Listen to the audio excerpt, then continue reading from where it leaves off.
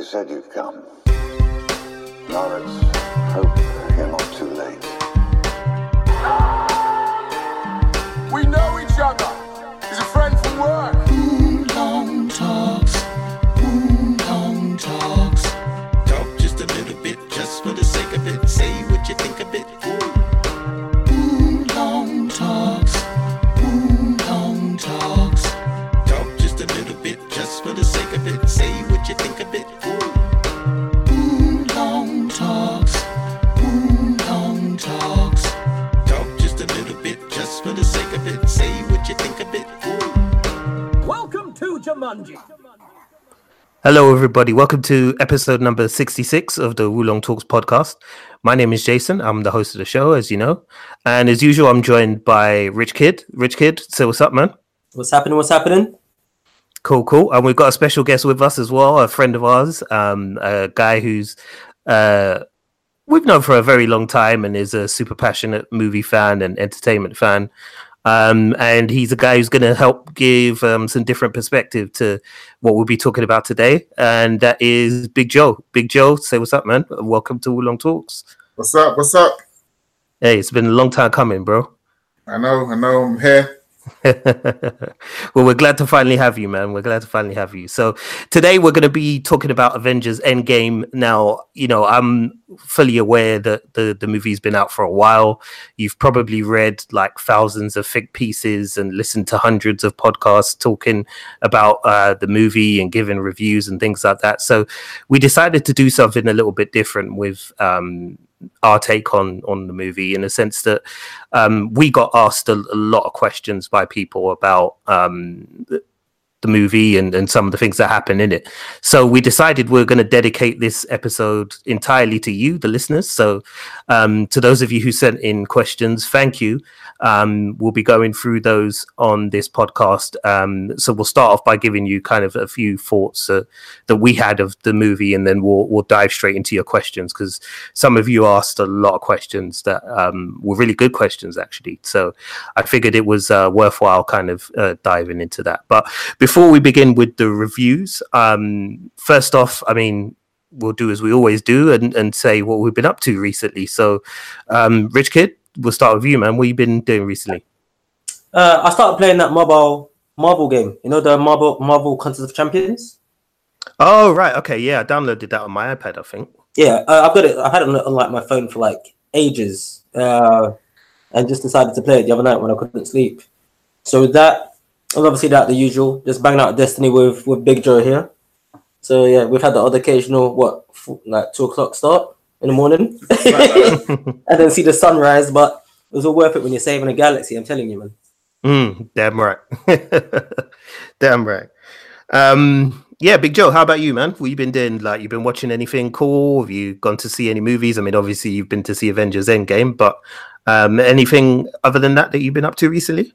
On the movie front, no, not much really been happening, to be honest. As kind of Rich said, playing Destiny to early hours. Need a new game to play, actually, so any recommendations for a new game, I'd be great for that. Series-wise, actually, not the normal just series. Looking for a good one of those as well, actually. So anyone can give me a recommendation of a good series. I know Game of Thrones is about to finish, but I guess that's a separate topic we can talk another time about. So yeah, over to you, Jay. What you been up to? Well, I mean, as you all know, listeners, I've because I keep mentioning it all the time in the last set of podcasts, but you know, my son is keeping me very busy at the moment and keeping me on my toes, but it's cool. I'm really enjoying it. You know, and it's one of those things, kind of watching a child grow, you know, from a newborn to a baby and into a child is really a special thing. And it's just kind of blowing my mind, really, to just seeing how he keeps developing every day. So, you know, it's been amazing to see that. But because of that, I don't really have a lot of time for much else. But I did start watching a Netflix show called Shadow, which is set in South Africa. And I was saying to Rich earlier today, Joe, that it's probably like the best series I've ever seen, in the sense that the acting in it's terrible, the script in it is terrible, the lead actor has this kind of weird American accent that doesn't make any sense when the film is set in Johannesburg. I don't know what he's doing. I guess he's auditioning for Hollywood parts while he's making this series. But it's kind of like, it's a bit like, you know, the kind of TV shows we used to watch in like the sort of late 80s and the early 90s, where they were quite high concept, where it would be like, you know, an ex-cop who, you know, has lost his job and has now become a private investigator. And there'd be some kind of twist on that as well. Well, in Shadow, the twist is that he feels no pain, the main character. So when he gets punched or hit or stabbed or anything like that, he feels nothing. And it makes for some pretty hilarious kind of fight scenes. I don't know if they intended for them to be hilarious, but I've found them hilarious. And the whole thing's just been like a blast to watch, man. I think I've got into like episode 6, and there's like 10 episodes on there. But yeah, I would recommend it to you just to have something to laugh at, to be honest, because yeah, it's dumb as hell, but I love it. Sorry, say again. But yeah, I might do that. Give it a watch. Yeah, definitely, man. It's worth it. It's worth it. So yeah, listeners, go check that out. Well, I'll tell you one thing, like, because I mean, even though it's a cop drama, it still kind of enters that type of heroic thing, which seems to be like the norm ever since, give or take. Well, you know, the MCU kind of like just started smashing things on, you know, in the cinema. But if you think about it, I'm not sure anybody who's got a Netflix account. You've got shows like Shadow.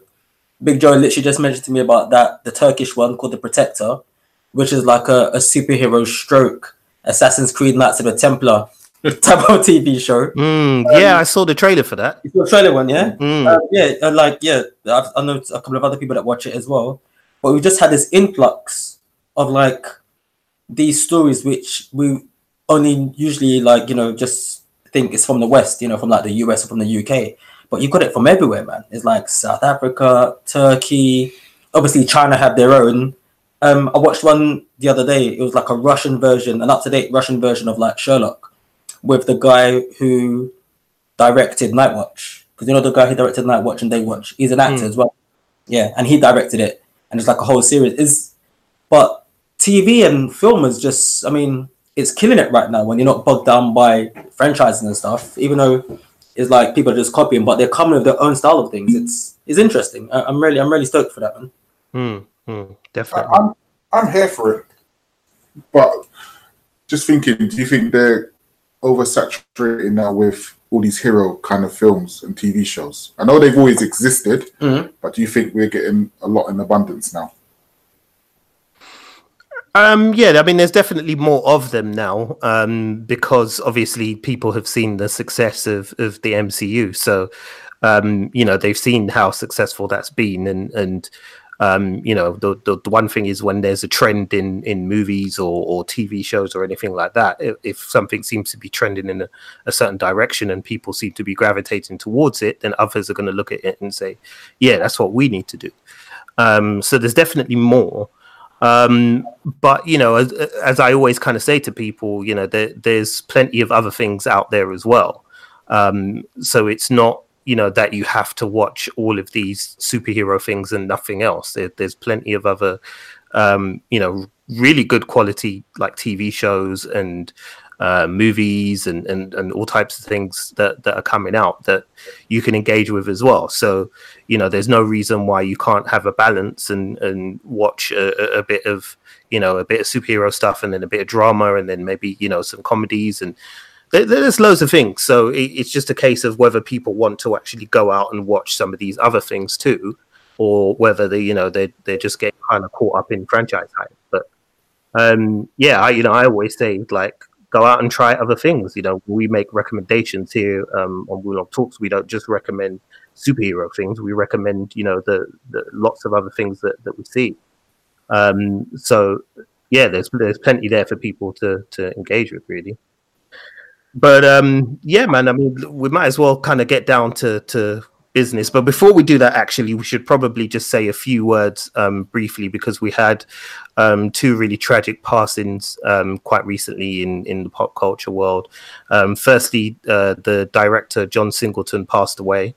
You know, he is somebody whose work has kind of I think it's fair to say, really kind of galvanized the film industry at the time. And, he's somebody who his imprint and the things that he did within the industry are really huge. And a lot of it, it almost passes you by until, he passed away and people started talking about, how much he did within the industry. And you're kind of like, wow, this guy did so much work that, you didn't even realize a lot of the time it was him. Obviously the movie that kind of always stays with me of his is Boys in the Hood.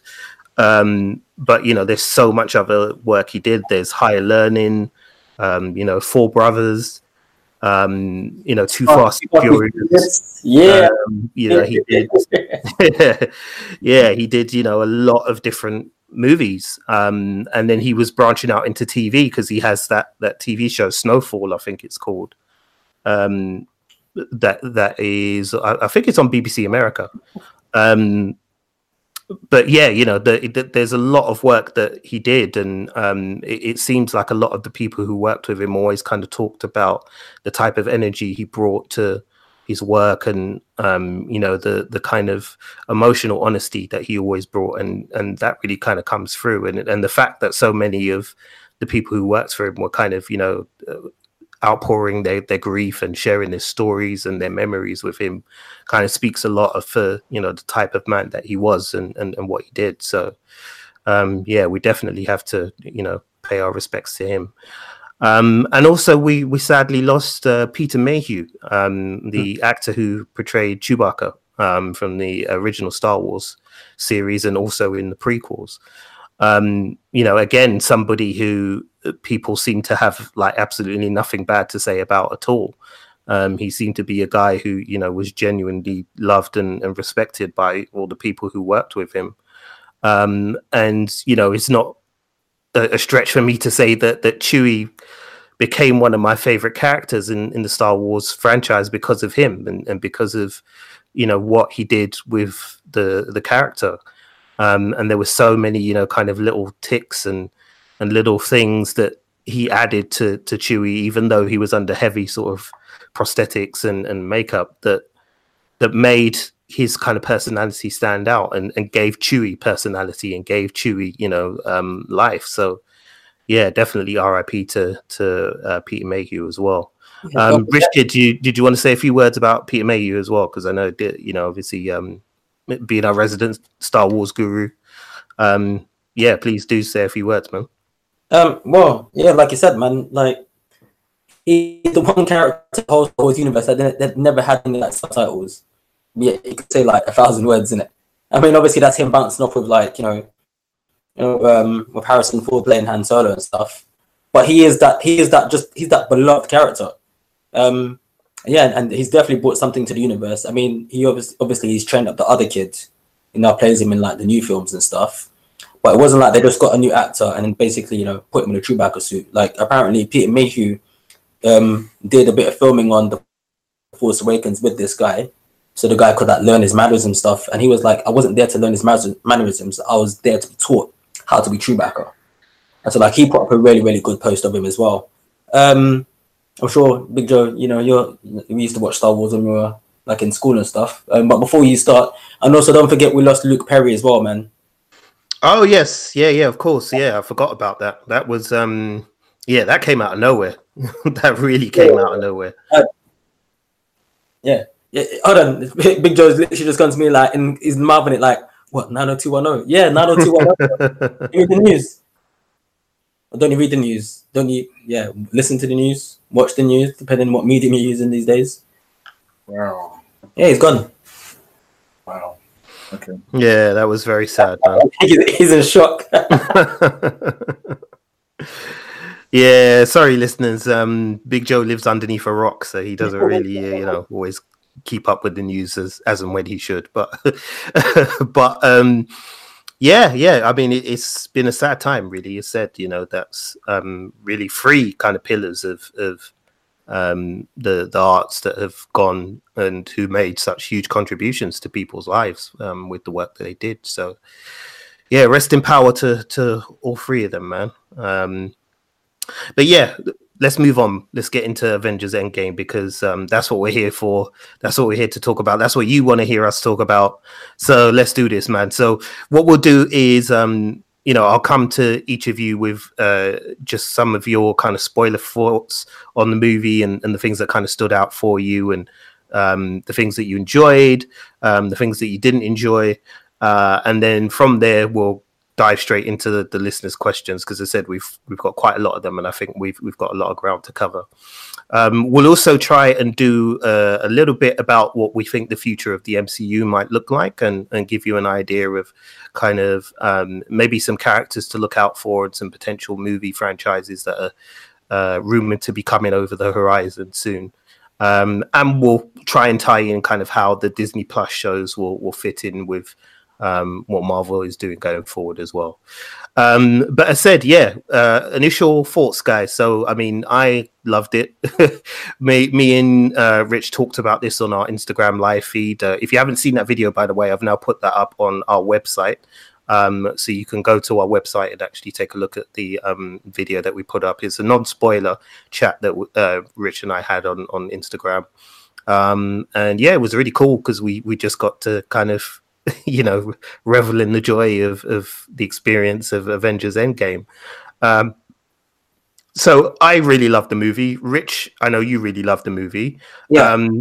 Big Joe, let's start with you as you're the guest. What were your kind of initial thoughts when you came out of Avengers Endgame after seeing it? No, I enjoyed the movie. I thought it was very satisfying.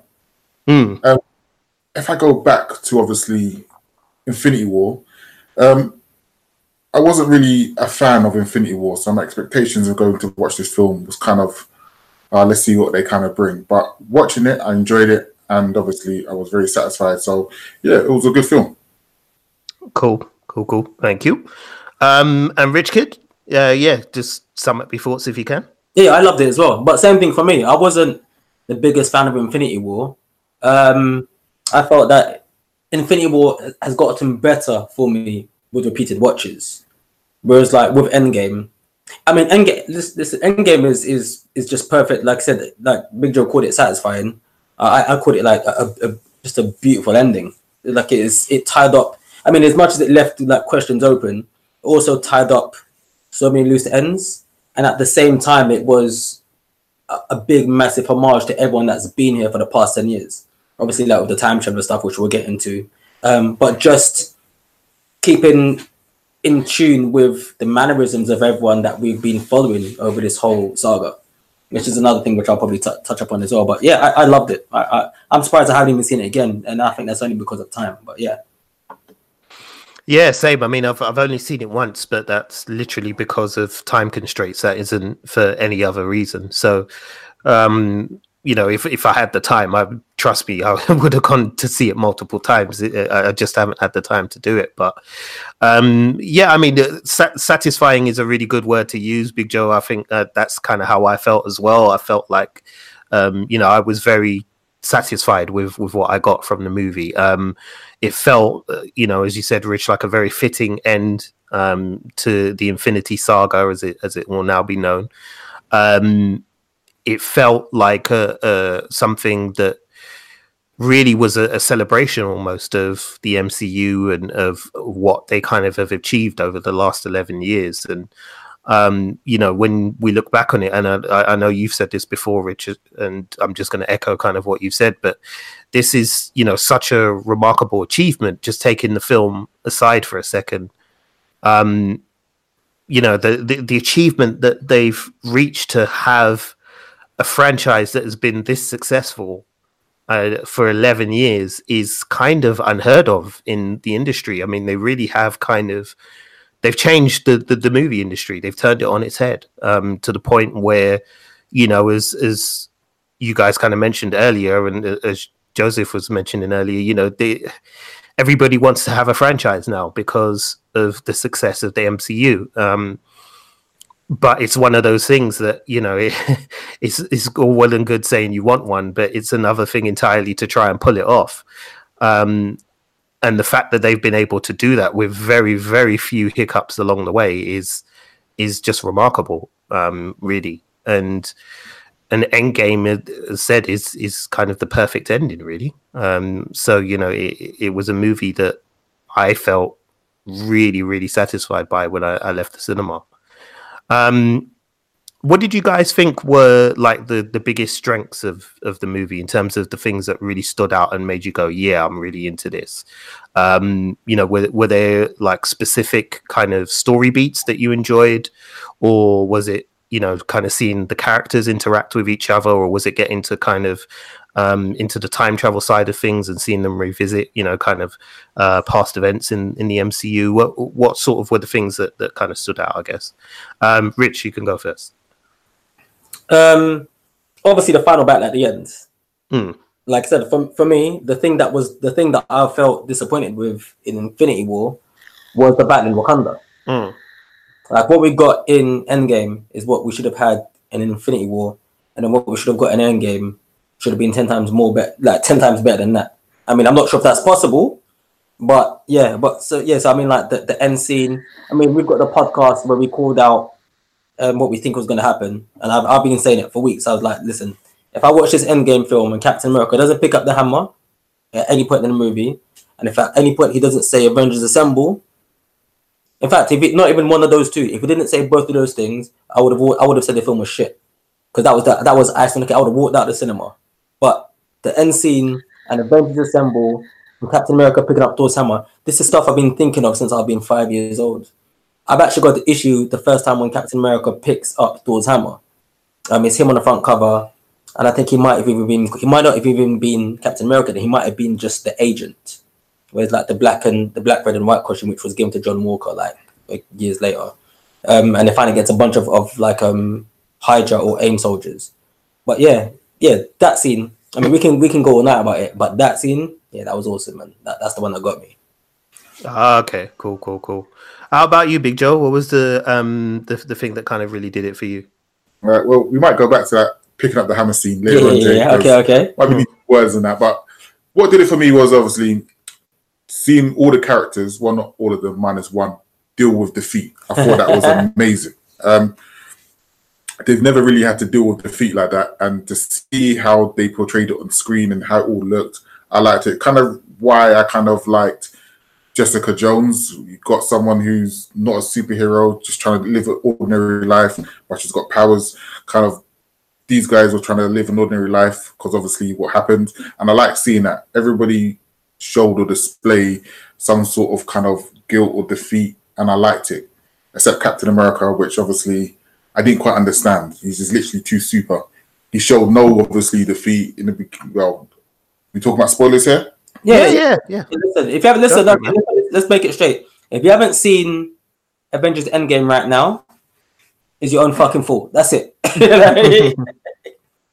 So when we start looking, obviously you see him in the beginning, and obviously he looks okay throughout the rest of when everyone's interacting and everyone's showing how they're dealing with it. He's still fine. So I think they could have done more with his character to show obviously how he was dealing with it. The only thing that you kind of hear him say is that, reminiscent of, he wished obviously he got to live with his long lost love. But apart from that, I liked the whole defeat thing for everyone and how they pick themselves back up and move forward. I just think that's obviously how life is. So that's what I enjoyed the most. Okay, here's one for you. I've actually just had a little bit of a brainstorm now. And you said in your portrayal of Captain America's idea, the way how he's dealing with defeat, you don't think that he dealt with it properly. Yeah, he didn't come across like he was dealing with it. No, but could you say this? I mean, I can't remember where he says it multiple times. He says it in the first Captain America film. I'm sure he's said it in Avengers. And it may not be the same thing he says over and over again, but he always seems to hammer it home that, he says it in Age of Ultron. He always seems to hammer it home that even when you have a war, even when somebody wins, there's always a loser. There's always a loss, even to the people who have some way won.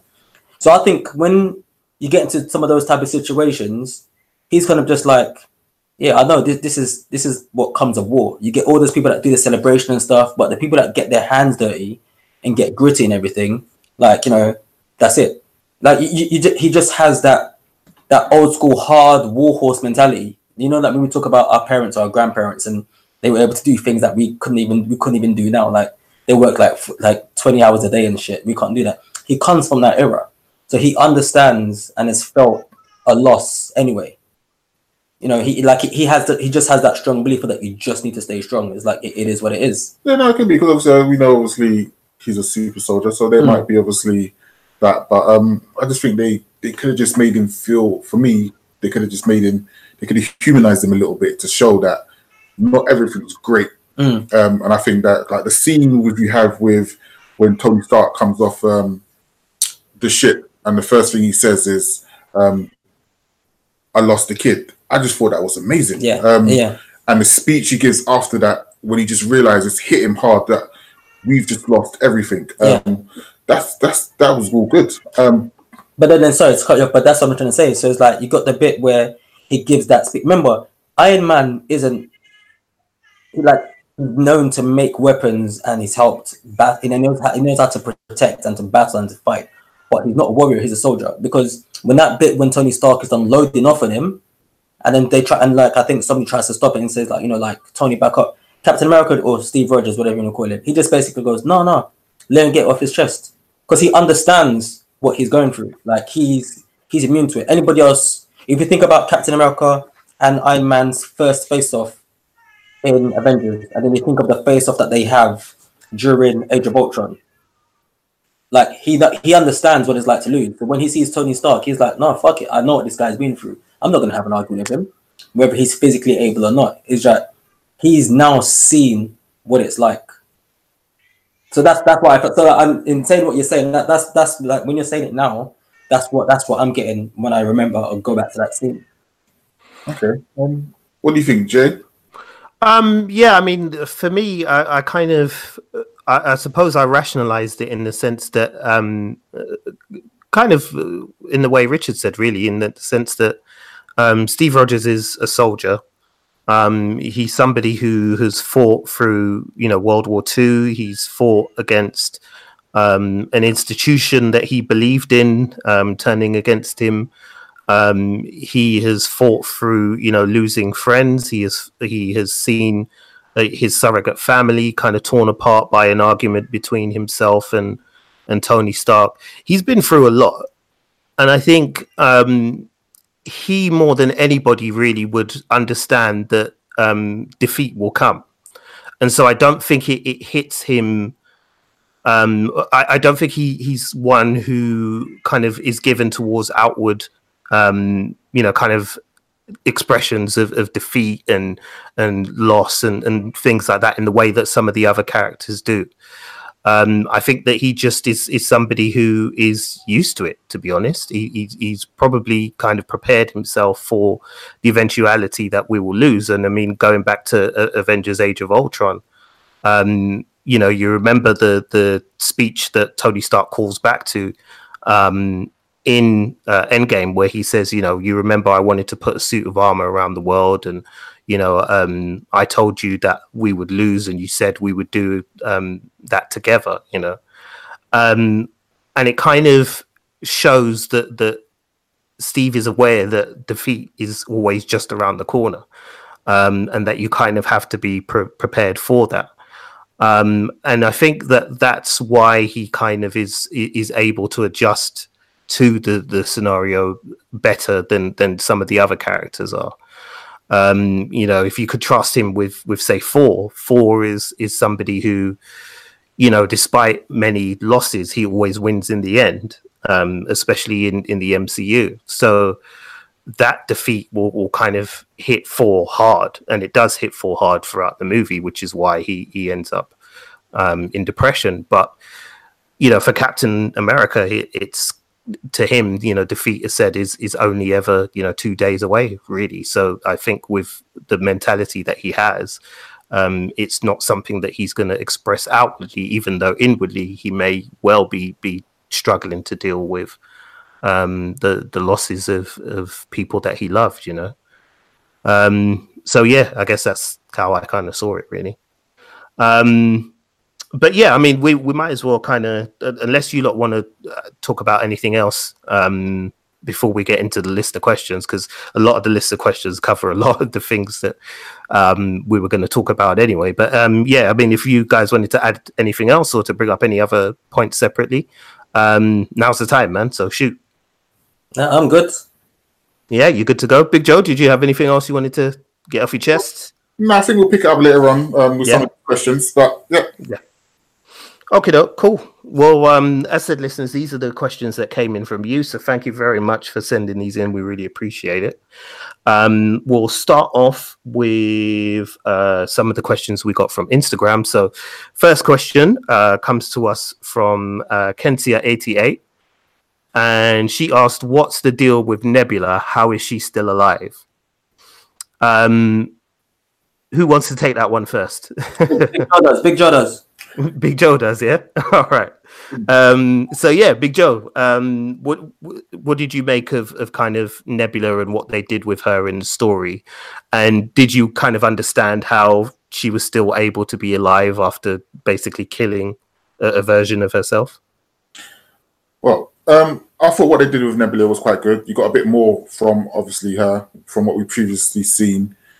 So I liked obviously the development they was doing with her.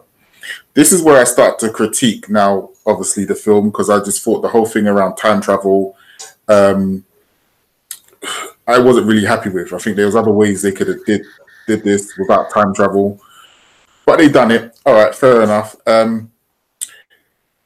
How is she still alive? Well, that's a good question. We get the rules explained, obviously, by the Ancient One, saying as soon as something changes, it creates a multi-universe. So I'm guessing that from when they've gone back into the past, that's created another timeline. So that Nebula is now different to the one that's in our current timeline. And it all gets a bit confusing. It's not simple, like straightforward, like Back to the Future. It's more like going with quantum leap kind of ideology of how it works, which is a bit weird. So yeah, that's my take on it, Jay. Still a bit confused myself. Okay, well, Rich, I think you're going to have to explain it to him and to the listener as well. So yeah, if you could break it down, please. I'm not even sure. I've actually forgotten what I thought it was, you know. So you're going to have to help me. So the Nebula that comes back. Yeah, hold on. Yeah, has it? So if she gets killed, it doesn't it create a separate timeline or no? Well, no, it doesn't. Basically, the rules are that, you know, people, as you said, Joe, once you kind of go back in time, according to quantum theory, if you know, from this day, 2019, decided to go back, you know, to 2012, you create like almost a separate like a time paradox, basically a separate kind of branch of time. And the you that exists in that time paradox doesn't necessarily have to be the same as the time as the person who has gone back from this current reality, as was the case with Nebula, who you saw was, you know, very different because of her experiences that have gone on within the MCU over the past 11 years, was a very different character to the one that we met in 2012. Now, my understanding is if you die, so if that version of you dies in 2012 or dies in 2019, then you cease to exist in that 2012 timeline, but it doesn't mean that you cease to exist as a person in 2019, because you still exist. Sorry. Is that what happened with Bishop from the X-Men? Is that how he... Yes, yeah, exactly. Like, yeah. Yeah. So he's almost like, he's in his timeline. It's almost like he's walking side by side with his own timeline. Yeah, exactly. Yeah. Okay. All right. I'm with you. So I think that the reason why she's still alive, to answer your question, Kensia, is that I think because of these time paradoxes, as said, and because of how they've laid out the rules for time travel in this movie, even if a version of you dies, you know, in another universe, it doesn't affect you in your universe because it's a separate thing. It walks, as Richard said, the timeline kind of walks side by side with your timeline, but the two never cross over.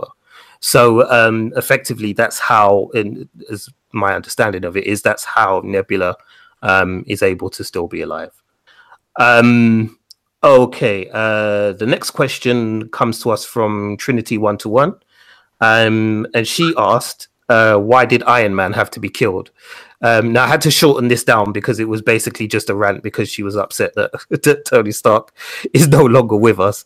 But there's probably two answers to this. There is the kind of MCU storyline answer, and then there's just the cold hard reality answer. I could do the cold hard reality answer, but Rich and Big Joe, I know you're passionate about Iron Man, so I'll let you guys take the storyline answer as to why he had to die. Well, I would like to hear your cold hard reality answer first. The cold hard one? Yeah. The cold hard one is that he would cost too much money. You know, Robert Downey Jr. was very, very expensive. He got, you know, for Civil War, he was paid, I think it was 40 million they guaranteed him as a paycheck. Plus he was given a percentage of the back end, I think 5% of the box office receipts. And he negotiated that for every film after that. That's why you didn't see a lot of him after Civil War. He got the same deal, I believe, for Spider-Man Homecoming as well. And his Infinity War paycheck was insane. And apparently the Endgame paycheck was insane as well. And I think Disney just kind of went, you know what, like, really, do we need to keep paying this guy this much money? Like, so I suspect that, you know, it came to a point where it was like, okay, we've kind of, you know, we've given this guy 10 years in the franchise. He's made us a lot of money and it's great, but he's got to a point where he's too big for us now. We just can't afford him anymore. Well, not that they can't afford him. They don't want to pay him that amount of money going forward. So I think that's the cold, hard reason why they killed him off. But yeah. Mm-hmm. I don't know. That's the first I've heard of that. I just thought that it was just a conscious decision from him where he was like, you know what? This is the first type of character I've played for X amount of time. I've cemented it. I'd rather go out on a high than not. I don't know. I think that's what it was. Because to be honest, the film's on its way to making $3 billion. We can only assume that. So whatever they paid Robert Downey, like, you know, he's worth his money and change. The same way how he negotiated the money for, you know, for the other Avengers, that when as each film went on, he was asking for pay rise for himself, but also asking for a pay rise for the others, which they all got. I'm not sure how much they got though. So I mean, like, they're worth their money. Like, oh yeah. I'm not saying they're not worth the money. It's just a decision by himself. He's probably going to go to executive producing some of these films anyway. Yeah, which will probably work out a lot cheaper for Disney in the long run, rather than having to pay him as a performer. Yeah. So you know, it's not that he wasn't worth the money that they paid him. I think you just got to think of it in the way that, you know, a capitalist film studio is going to think of it, which is, again, why do we need to keep paying somebody X amount of money if we've hit a certain ceiling with this person that we're working with? You know, at what point do we say, you know what, enough's enough? You're eating into our profits now. So, you know, I think from that perspective, it was probably always something that was going to happen, unfortunately. But yeah, from a storyline point of view, why do you think that Iron Man kind of came to an end, or Tony Stark came to an end in Avengers Endgame? It fit in with the character that they created for him. He was always about himself. Didn't really care about most people. And obviously in Endgame, he changed. He developed into something else. He had a family. He realized what obviously sacrifice now meant. And so it was a fitting end for him. So that's what obviously it made sense in the storyline to obviously have him die. Do I agree with it? I'm in the middle. I'm sitting on the fence with this one, to be honest. I can go either way with if that should have happened to him or should have been someone else. Yeah, kind of what I'm with Rich. Why did Iron Man have to die? Yeah. Yeah, same thing. It follows the narrative of Tony Stark. It just, like you said, he starts off with this guy who profits off war and then gets his moral compass readjusted, but he still has all the flaws of like the dickhead that he was from the get-go. But now he's just a lovable dickhead because, you know, he's trying to do the right thing. he's almost like the Stifler of the MCU, innit? He's that guy that hangs around with you and he's a bit of a dick and just like, why are we hanging around with him? And you're like, no, but it's cool people still in it. So you got that. But the same thing, I think it goes back to that, you know, something which they started in Avengers and which they really capitalized on in in Captain America Civil War, where you've got this superhero based world that has the superhero element and like, you know, we've got to do the right thing. And then you've got this like real life element to it. And when you see Captain America and Iron Man arguing, is the talks that they have to each other. Like Captain America constantly says to Iron Man, you know what, you're not that guy to like, you know, to be the last person or to take the bullet, you know, to save a whole team. And then Tony Stark has the, you know, his retort to Captain America, which is, well, you know, you're not even that special. Everything that makes you great came out of a tube. If you didn't have this, would you still be that person? So when Iron Man does do the deed in Iron Man, so at the end of Avengers, there's still that narcissistic view of him. Like, I remember that time when I saved the universe, and like everyone around in the rest of the Avengers go, yeah, we've heard it, you know, we've heard it before. And even though it bothers him through PSTD, there is still that narcissistic thing of that, yeah, listen, I did this. So come by the end of it, where he's got the full circle of the character, he's going to do something for real. He's going to see it through to the end. He's prepared to sacrifice everything. He's always had a bit of a comeback, always had a bit, you know, a way to make it out. But, you know, it completes, you know, the one major selfless thing that Tony Stark has done, especially since he's got everything after the event of the Fallout. But the good thing that came out from Thanos' snap is that Tony Stark finally got his life. He became selfless. So, yeah. So, if we touch on that, do you think it should have been him? I don't think it should have been him because I still want Robert Downey Jr. in the Marvel universe. I'm greedy like that. Yeah. I don't mind watching Star Trek 6 with William Shatner and he's 76 and he's pretending to be like 34. And every time he just walks normally, you can tell he's a stunt double because he's that old. I don't mind if they do that, Robert Downey Jr., because it's the character that he brings, and not necessarily the physical aspect. He can probably like phone in his lines and then they just do it CGI Iron Man and they can get away with it. So on a personal level, nah, it shouldn't have been him.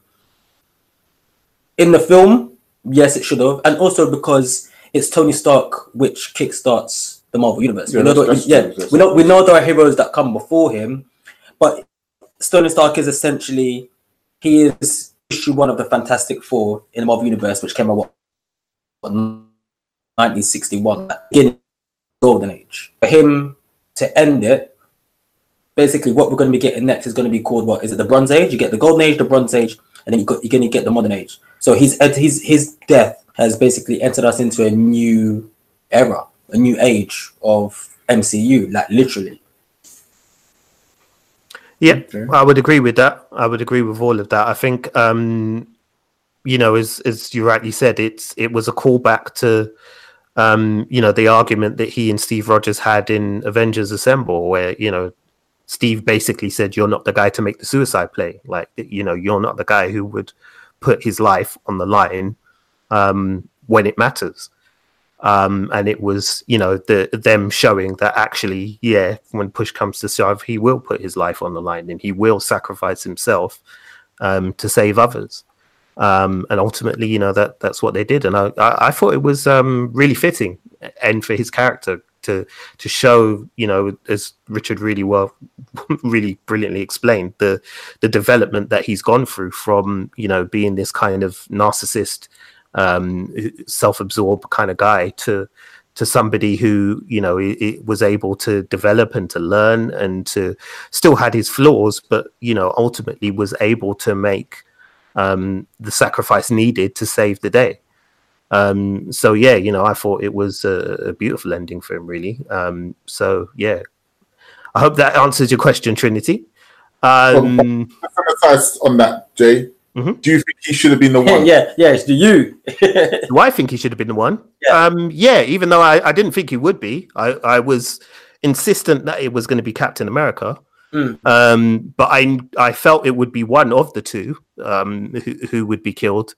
And I kind of thought it was going to be Captain America because of where his kind of story arc was going, and because the foundations they laid for his character and what they told us about Steve Rogers and the type of person that he was, I thought that when the moment came, it would be Steve Rogers who would lay his life on the line. So I was a little bit surprised it was Iron Man. But yeah, no, I totally do think it should have been him.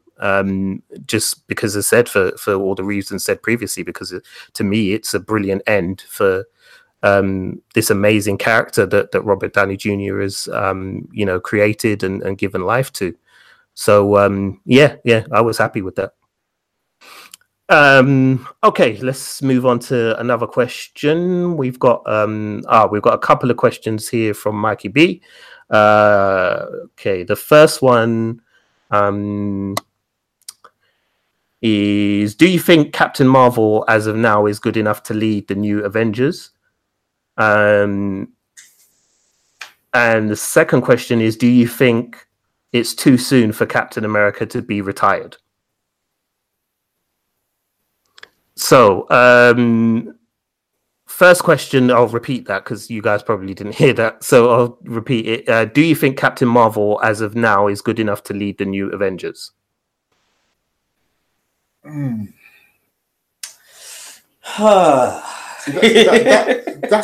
a difficult one.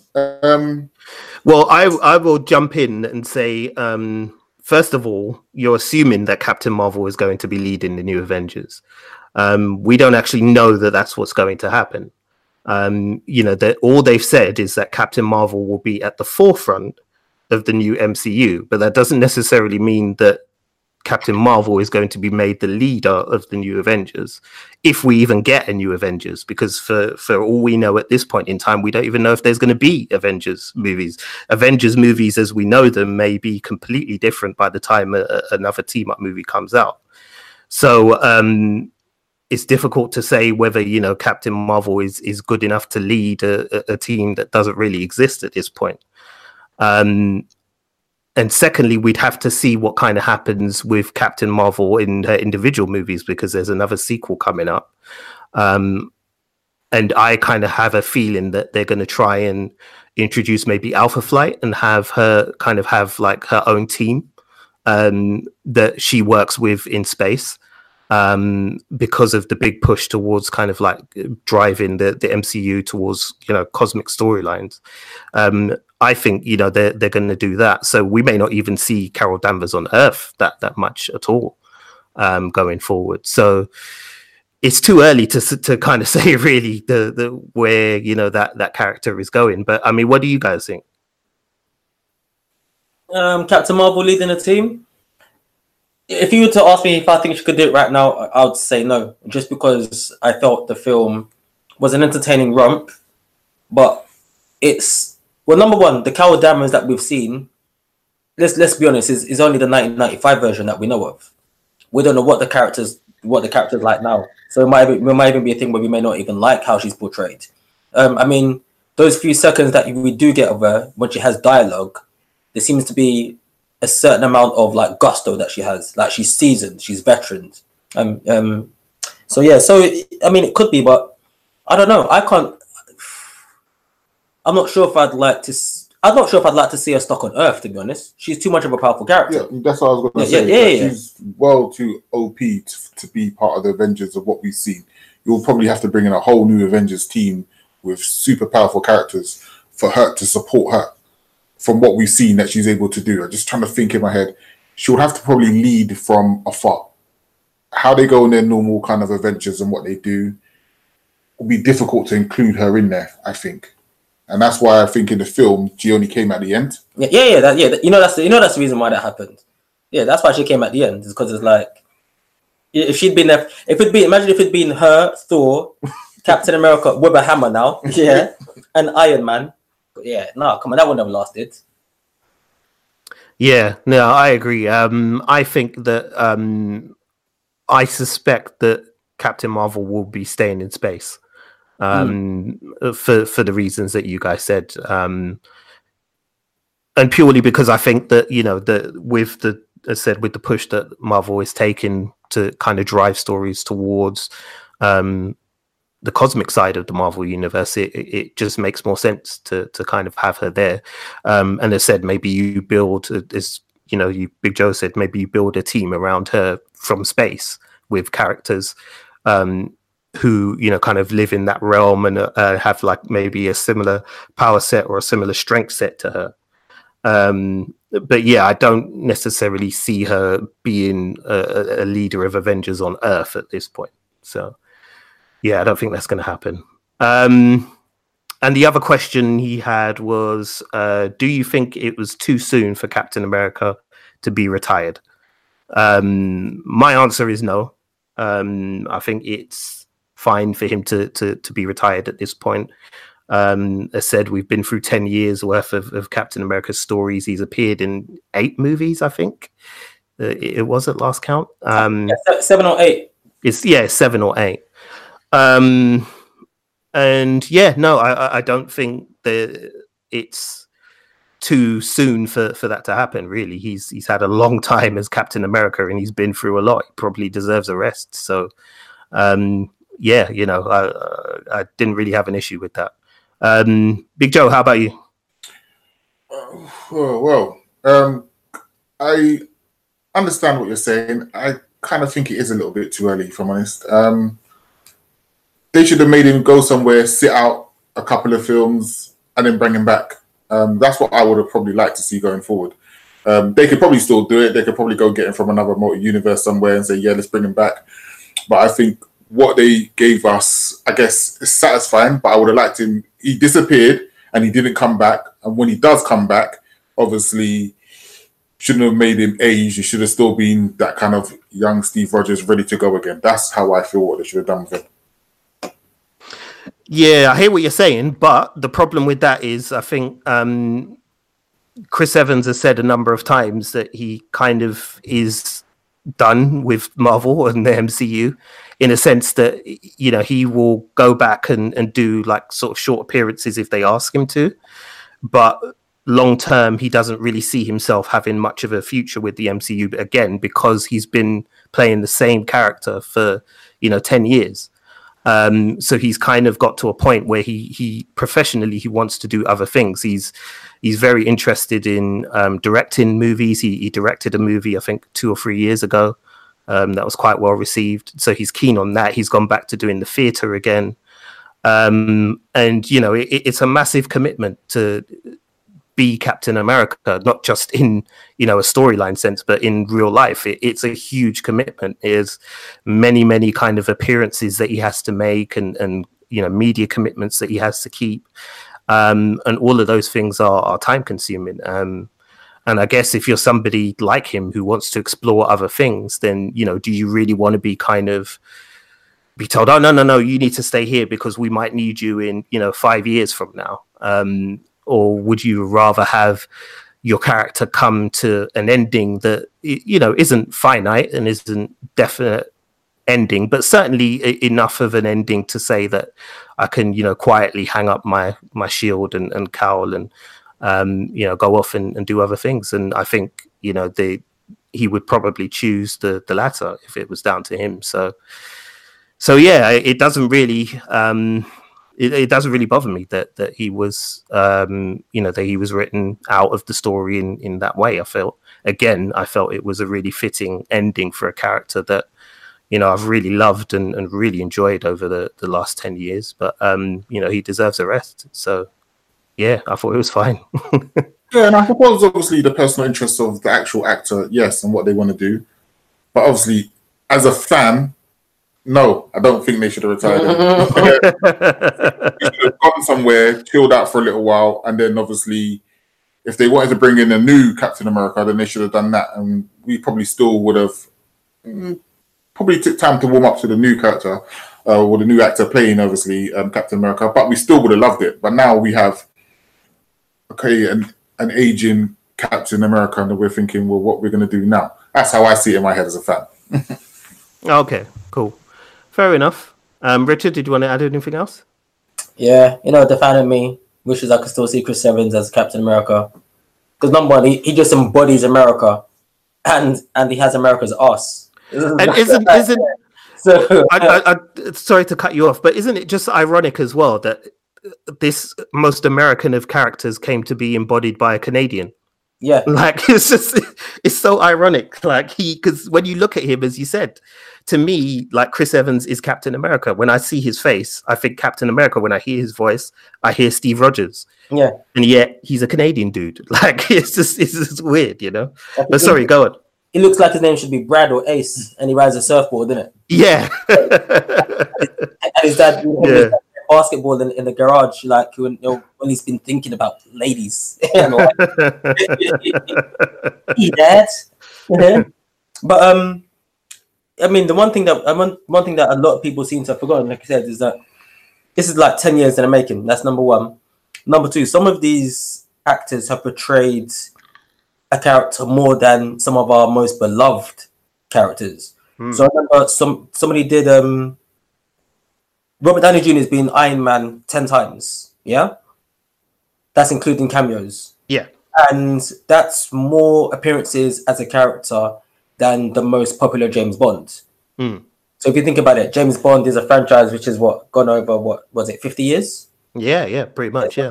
50 years. So you've got these people like Robert Downey Jr., like Chris Evans, where they're just like, you know what, we need to be able to like spread our wings. Because you think about it, once they sign to Marvel, they're like, I wouldn't say they're on standby, but they know that every couple of years they're tied to a commitment, which can be short or it can be like extra super lengthy, especially if you're going to be, working on one film which might tie into one straight away. So let's say, like, if, for example, well basically Infinity War and Endgame are prime examples where, give or take, people in between these two films weren't really allowed to do a lot, or they maybe had to squeeze something in. And so, like you said, when you have these guys who are true performers and they want to be able to expand in themselves as as an actor or an actress, yeah, then you know when it's done. Like it's not a personal thing. I think it's just thing of like it is actual growth. They've grown as character, and then during this period they've grown, as an actor as well. They say the same thing in Lord of the Rings when they wrap up Lord of the Rings, and they go, "We've been a family for like 5 years in Australia." Like whole families like relocated there and stuff like that. So come by the end of it, that's it. They were done. They had that period, and that's what this 10-year period is for some of these guys, I reckon. Yeah. I would agree with that 100%, man. I think as you said, you brought up the family aspect of it within relation to the Lord of the Rings, and I think that also applies for the Avengers and the many characters of the MCU. They grew up together. Some of them, I remember seeing an interview with Mark Ruffalo, and he was saying, some of the cast members have had babies, and there's been like families have grown, and there's been births, deaths, and marriages all shoved in between these 10 years of storytelling. Family, baby. Yeah.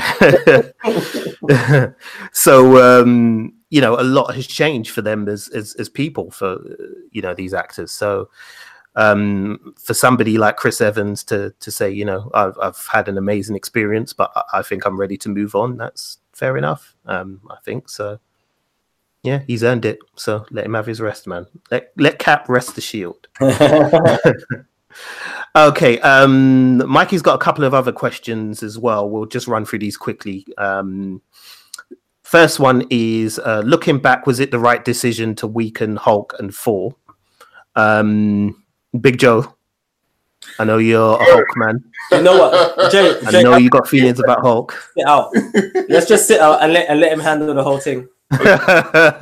So, what was your take, Big Joe? Yeah, Thor, I understand. He went through a lot, so I can understand why he was weakened. Obviously, he had nothing else what he felt he could live for. He lost his family, he lost his home, and I suppose he achieved what he set out to do, and there was nothing else left for him. So I can understand how when they find him again 5 years later, he's in a weakened state. I get that. That's fine. Hulk, on the other hand, I don't know what they've done.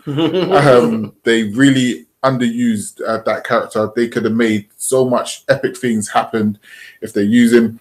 I just think personally the Russo brothers didn't like him. That's what I think, because I don't understand what they've done with him.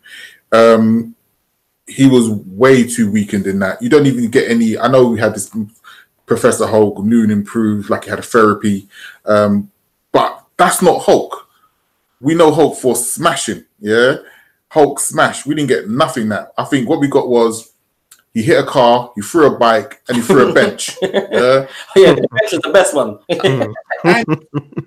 I was disappointed. I was hoping, I was sitting on the edge of my seat in the cinema, hoping that he was going to get a rematch with Thanos and he will show why he's the strongest there is. Never came.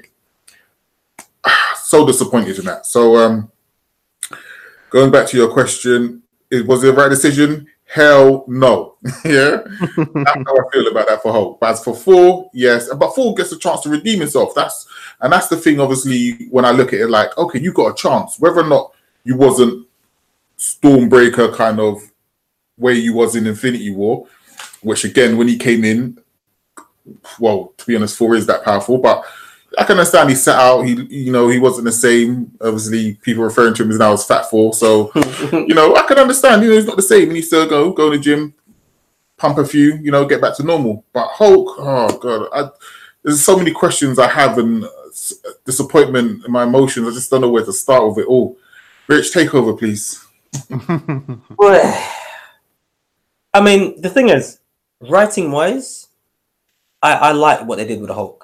And I think that may have been the biggest M. Night Shyamalan plot twist in the whole of the Avengers Endgame, because nobody saw that coming. I don't give a damn. To make him Professor Hulk. All right, yeah. fair enough. No, people were like throwing it as like a theory, but I guarantee you, everyone who called it, much like myself when I said I called the Hammer and called it Avengers Assemble, you can imagine it. But when you saw it on the screen, even I was like fuck, what? God damn! Like they went there. Holy shit, these guys have done their research. Like they've thrown me for a loop. But once again, I think as much as like the writing has continued the arc of Bruce Banner and the Hulk, I think, like the Russos, I think they should have listened to what the audience want. And all the audience want to see character portrayal and progression with the Hulk. But we also want to see the Hulk smash shit. It's as simple as that. It's the same reason why we watch bloody 3 years and 3 movies of Bill Bixby changing into the Hulk and just catching bad guys and smashing stuff. We watch when you're a kid, when he's Bruce Banner, it's the boring stuff. And when it's the Hulk, it's the good stuff. It's only when you get older and you watch it back and you're like, Bill Bixby did a really good portrayal of Bruce Banner. But, we just want to see him smash it. You watch the cartoons, you just want to see him smash it. As a kid, you just want to see him smash it. And as an adult, you want to see him become a better person. But ultimately, you want to see him smash it. I've actually thought of a scene of how I would have got him into the fight with Thanos and then basically get pulled out. But once everyone's done their thing, I'll give an idea. It's not probably 100% watertight, but is I think something that would have given people a bit of satisfaction in their portrayal of the Hulk. Well, no, let's just touch on that quickly because I think from obviously the first Avengers when Iron Man's talking and the guy says, "I've got an army," and he says, "I got a Hulk." Yeah. I think they could easily pay homage when obviously the scene came when you had a few of obviously Thanos' goons came and Hulk come and did something. If they didn't want to make him fight Thanos, make him do something, make him smash stuff and show obviously why we like him for what it is. Like when I think of all the films for the Avengers that he's been in, he's always done his little bit here and there, even if he's fighting Iron Man because he's lost control. And I think personally for me, they could explore that a bit more, obviously, that rage that he has, that like when he reaches a point, they can't control him and it takes like you have to do things to control him. I know they had that with is it the Black Widow? Yeah. And there along, when Black Widow obviously met her demise, I was expecting something. Yeah. Maybe they went back and looked at something else and he just said, leave me with the thought of obviously the Black Widow, and he went crazy. Give me something, but they didn't. Nothing at all. I don't even think he got involved in a fight at the end properly. Yeah. He was a background guy. Oh, look at that. I saw him do some stuff, but yeah. I'm upset, Jay. Like I said, the progression of the character, I like it. It makes sense. But I don't like I said, Jay. You tell your side, and then you'll give your opinion, like, and then I'll tell you what I would have done with a few scenes to give people the satisfaction, but still stay on this, which I think is quite bold move done by the Russos. Well, I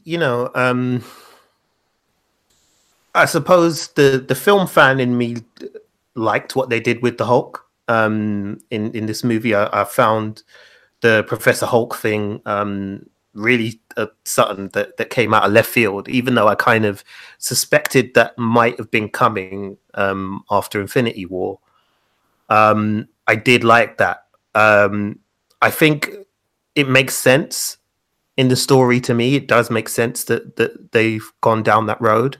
And I don't feel like he did nothing at all, in the sense that he was the only character powerful enough to wield the gauntlet and to basically bring everybody back. Well, that's not true. That's not true, Jay. I'm sorry to interrupt you. That's not true, because you saw that obviously Mr. MacGyver, aka Tony Stark, did it as well. Built stuff, made a gauntlet in his house. Yeah, but he died. Yeah, but he died, Joe. Hulk didn't die. Yeah. Hulk was the only one strong enough to survive the power of the gauntlet. There was a reason why they didn't give it to Thor, because Thor, it was just in no shape to be able to wield that power and survive it. So the only person who could survive it is Hulk. And he even says, don't forget that the stones emit gamma radiation when they're when they're in use. So he kind of felt like it was his destiny to do that. And to me, that kind of made sense. I was like, oh yeah, of course, because that's why they bring Bruce Banner into Avengers in the first place, is because the Tesseract is giving off gamma radiation, and they don't understand what's happening with it. So, from that point of view, I felt it was the right thing to do. However, Big Joe, to keep you happy, yes, I would have liked to see some more smashing from Hulk. I think we all would have liked to see that. I don't know why we didn't get to see it. I don't necessarily agree that the Russo brothers don't like Hulk as a character. I just think that basically they saw it as, they'd given him such a big character arc over these two movies that, to kind of then give him loads of, scene stealing bits would take away from some of the other characters. So I think in the coin toss deciding who was going to do what, I think he was just the one to lose out in that regard. But would I have liked to have seen a bit more smashing? Yeah, sure. Of course, who doesn't want to see the Hulk smash? But it kind of, as I said, it kind of makes sense to me. That's the way I see it. Rich, can you quickly do your pitch? Because we've still got a lot of questions to get through and we're running low on time as well. Okay, cool. All right, so what I would have done is basically what Big Joe said, is that the death of the Black Widow would have been the one thing that places a crack in the Professor Hulk's brain. So there's like this little thing where, the one thing that has kind of kept him sane, and maybe one of the things that he might have used to focus to get, Banner and the Hulk into one personality would have been his memory of the Black Widow. So what I would have done is that at some point he's fighting against Thanos, maybe before the big three get there, and he's actually starting to get the upper hand on Thanos, and he's just losing it.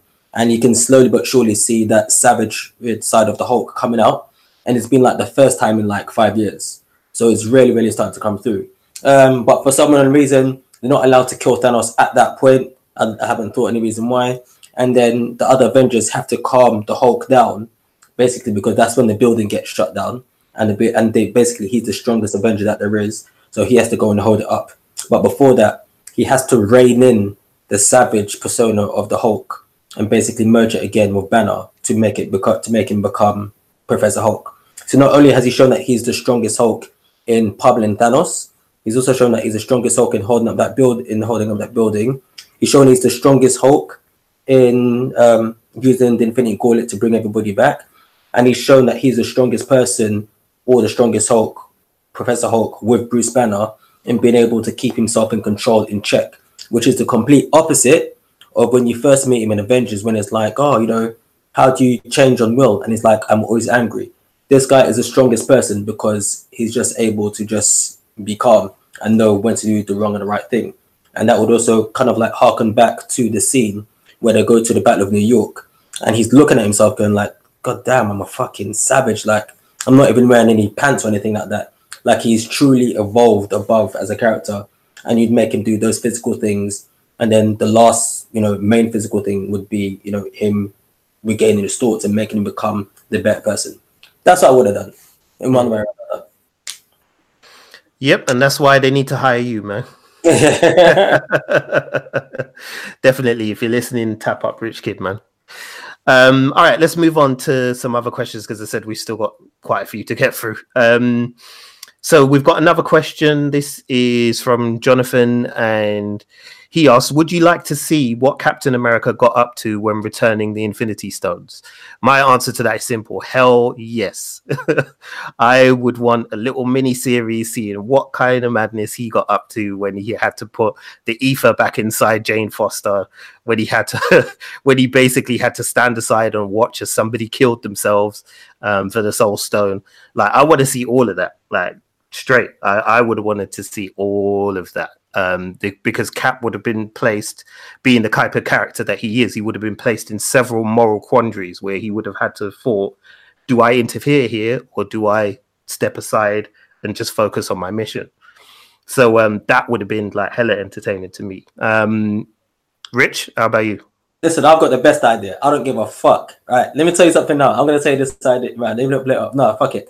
I'm going to tell you this idea, and anybody that's listening, no one can deny this idea as well, and I don't think anyone's spotted it out there. I'd have like, how many soul gems are there? Soul stones, 5, right? So I'll just do like, me and Big Joe's just looked at our hands and counted our fingers, like 1, 2. So how many soul stones did you 5 say? or 6. Do you mean Infinity Stones? Yeah, Infinity Stones. Yeah, Infinity Gems. 6. Stones, I'm old. Infinity Gems is what I call them. Fuck. Yeah, 6. Right? So there's what, 5 or 6? 6. So 1 for each finger and then 1 for the main part of the hand, right? Yeah. Yeah. So I'll do a 6-episode miniseries, maybe even like the mini Marvel movies that we got in like the first part of Phase 1, right? And each story would be Captain America, obviously jumping back to that time and, like you said, getting into some form of like moral dilemma story. It doesn't have to be an hour. It doesn't have to be a movie. Maybe anything from 15 minutes to half an hour, depending on each episode. Each one can be a bit longer, a bit shorter. But it's almost like it's a story being told, and each episode is opened up and ended with the Mexican guy from Ant-Man saying like, so in today's episode, and he goes through this whole back thing, and that's how it would be. Come on, man, that's a fucking great idea. I lie? I do like obviously the miniseries. Yeah, because he wouldn't have to make it super serious, because we kind of know how his story ends anyway. So you can kind of like still stay true to the character, but then still play it quite loose and fast, which is something that you've seen with Captain America as it's gone on. Like he's almost started to loosen up as a character, especially when you see him in Endgame, when you see him fighting against himself, and it's like, I can do this, and it's like, man, like, fuck, I'm a parody. Or the bit where he sees him in his old costume, it's like, you guys let me wear that costume. Like, so with the little miniseries, you can play it loose and fast. Yep, I'm down for it. As I said, I'm on board the train. So yeah, definitely, I would like to see what Captain America got up to. What narration by the Mexican guy? Oh, by Luis. Yeah, that's his name, Luis. He's a bad man, Yeah, Big Joe, you? Yeah, or nay? At first, because obviously how it ends with Captain America, I probably wasn't interested in any of what he got up to bringing it back. you upset. You upset. He was all up in your feelings, yeah? So I wasn't, but obviously, Rich put a good pitch in, obviously, little mini-series, seeing what he's getting up to. Because even now I'm thinking, how would he return some of the stuff, some of the stone, the Infinity Stones back? Because some of them, for example, the Soul Stone, is he going to make someone undead to put it back? Or how's he going to put the ether back into... Jane Foster. Yeah, so I was thinking, do I really want to see that? Would that work? All right, you know what? I'm a bit curious, so yeah, I wouldn't mind giving that a watch. So at first I was probably no, but now I'm probably thinking, yeah, okay, let's see how this all worked. So yeah, I've been persuaded. You know, it'd be the best episode. The best episode is when he goes back to take the Soul Stone. Not because of this whole hoopla, like, can he get the Black Widow back? Bumps to Red Skull. They just look at each other and be like, "Oh shit," and then they just start scrapping. Like, I think that's an internet meme already. To be honest, I've seen quite a few posts about that. Yeah, yeah, like because the internet has no chill already. So yeah. There's been a few memes about that. But to answer your question, Jonathan, yes, I think we would all like to see that. Okay, let's move on. So we've got a question here from M from Verbal Diorama. And she's asked a really interesting question, actually. With half the world's population now returned, what do you think that means for the rest of the world, as well as the Avengers? You know what about that? I was a bit confused with half the population disappeared because it seemed like everything just stopped, which I couldn't understand when they gave us the shot that they did.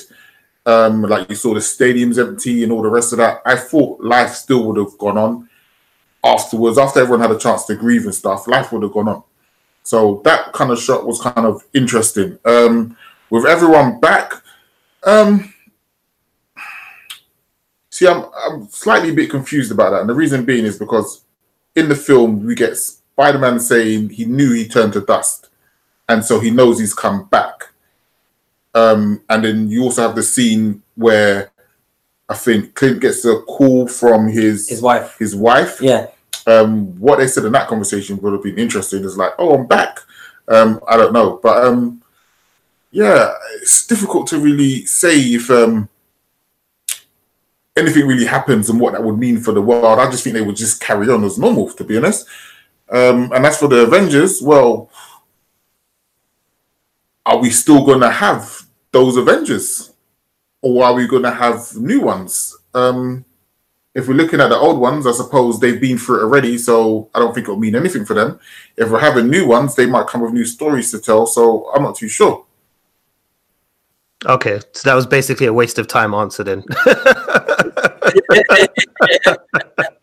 No, but I'm messing with you, Joe. I'm messing with you. No, I understand what you're saying. I do understand what you're saying. I mean, I think with sorry, I'll jump in, Rich, and then I'll let you come in.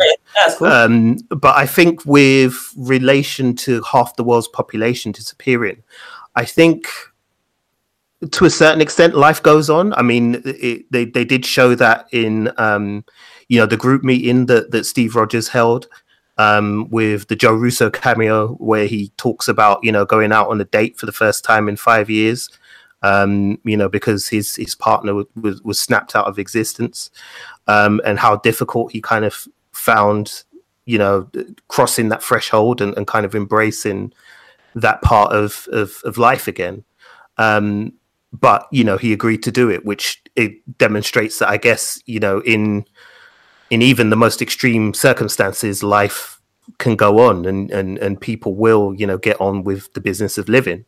But that said, it does take a long time for people to get over these things. I mean, if you think about it, even if you look throughout human history, the average war, it takes, countries that have been affected by war decades to recover, both from a population point of view and from a societal point of view.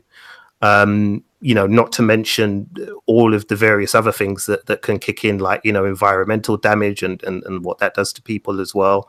So imagine, if half of the planet's population just disappeared just like that. Think of how many possible, problems that can present. I mean, we got the scene in the movie where Black Widow says, that basically world governments aren't really functioning. I mean, and the ones that were able to take census data, seem to confirm that Thanos had been successful. But, by her making that comment, you presume that means that there's a lot of world governments that aren't even functional. And, if I take the example of the island that my mum lives on, the island of Grenada in the Caribbean, that has a population of about, 180,000 people. So if half of them just suddenly disappeared overnight, that is going to leave Grenada a freaking mess. So I think, to me, it kind of made sense on that level that, the world, even 5 years later, would not necessarily just, you know, get over it and get on with things. There'd still be a huge void because of the effects of this event. Rich, how about you, man? What I think this means for the rest of the world, I don't know. It depends, like, obviously, how it affected the people who disappeared and then came back. Like you said, like when Peter Parker wakes up, if it's almost like he hasn't been around for a hot minute, so he's still trying to judge things. So it could, to him, it might be like a dream. I'd like to see if some people were affected by it differently, as in, like, did they all go to the Soul Stone? Did they go into Soul World? Like, you know, at the end where you see Gamora as a kid, did they go to a place like that and then like have their own little form, another form of existence in that plane? I'd like to see if that's the case, and if some people remember it, and if they're just seen as crazy, or if they're like seen as like, well, you know what, this is like the second coming. In fact, they just had a brain fart. Those people that did come back, who were happy with being dead, can consider themselves like followers of Thanos, You know what? and wish to try and kill people again. Did they actually die though? As far as we know, they did. Yeah. So I mean, effectively, they were dead. Yeah, they ceased to exist in within our plane. So yeah, they were dead. Yeah, so that's what I'll do. So yeah, I'd have some of the people that come back to be believers in the legend of Thanos, and that they were all actually meant to be dead. And you know, because like for the first time in a long time, the majority of the universe was in some form of harmony, but, you know, with half the people gone because people had to band up. I mean, obviously, it didn't work 100% because you got Ronin going around killing Yakuza for fun. I reckon the Yakuza were just minding their own business. I reckon they were just helping around, and he was just angry, and he was like, "No, you guys used to do bad stuff," and he took him out. Well, they kind of hint of that in the scene, don't they? Because the when he goes to fight, God, I've forgotten the actor's name now. Yeah, he's famous. Yeah, he's really famous. But you know, when they have the confrontation, he's like, "Why are you targeting us? We haven't done anything wrong." And that kind of lends like credence to your theory, Rich, that you know the Yakuza, maybe they were just trying to help out and you know trying to help people moving, keep it moving, but because you know Hawkeye, as his Ronin persona, was just full of grief and rage. You know, as far as he's concerned, nothing's changed, and he's taken it upon himself to become a vigilante. You know, remember in the scene where Black Widow is talking to the various different people via you know that projection thing, and you know Rhodes is saying like you know a whole heap of dead bodies has turned up in Mexico, which you know the Federales think is cartel, but they can't tell because they don't have no records anymore because of the snap. So yeah, you know, for all we know, he's been for the last sort of 5 years, all he's been doing is going around the globe just carving up whoever he thinks is, you know, a bad guy or somebody who's done something wrong. And how do we know that he's not killed innocent people by mistake and things like that? So yeah, it makes sense. I mean, basically, I guess what we're all kind of saying really is that the world would be a pretty messed up place.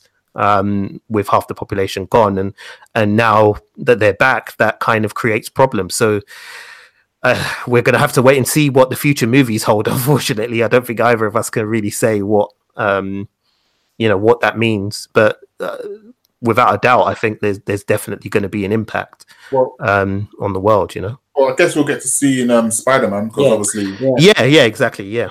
You know, you could say, you know, the ones that are still alive, and like the ones that have come back from the dead. They could talk to them like how like racist people talk to foreign people, like come back to life, come back, steal our jobs, steal our women. Why didn't you just stay dead? I want to see arguments like that, bro. I just make me fucking laugh, man. Yeah.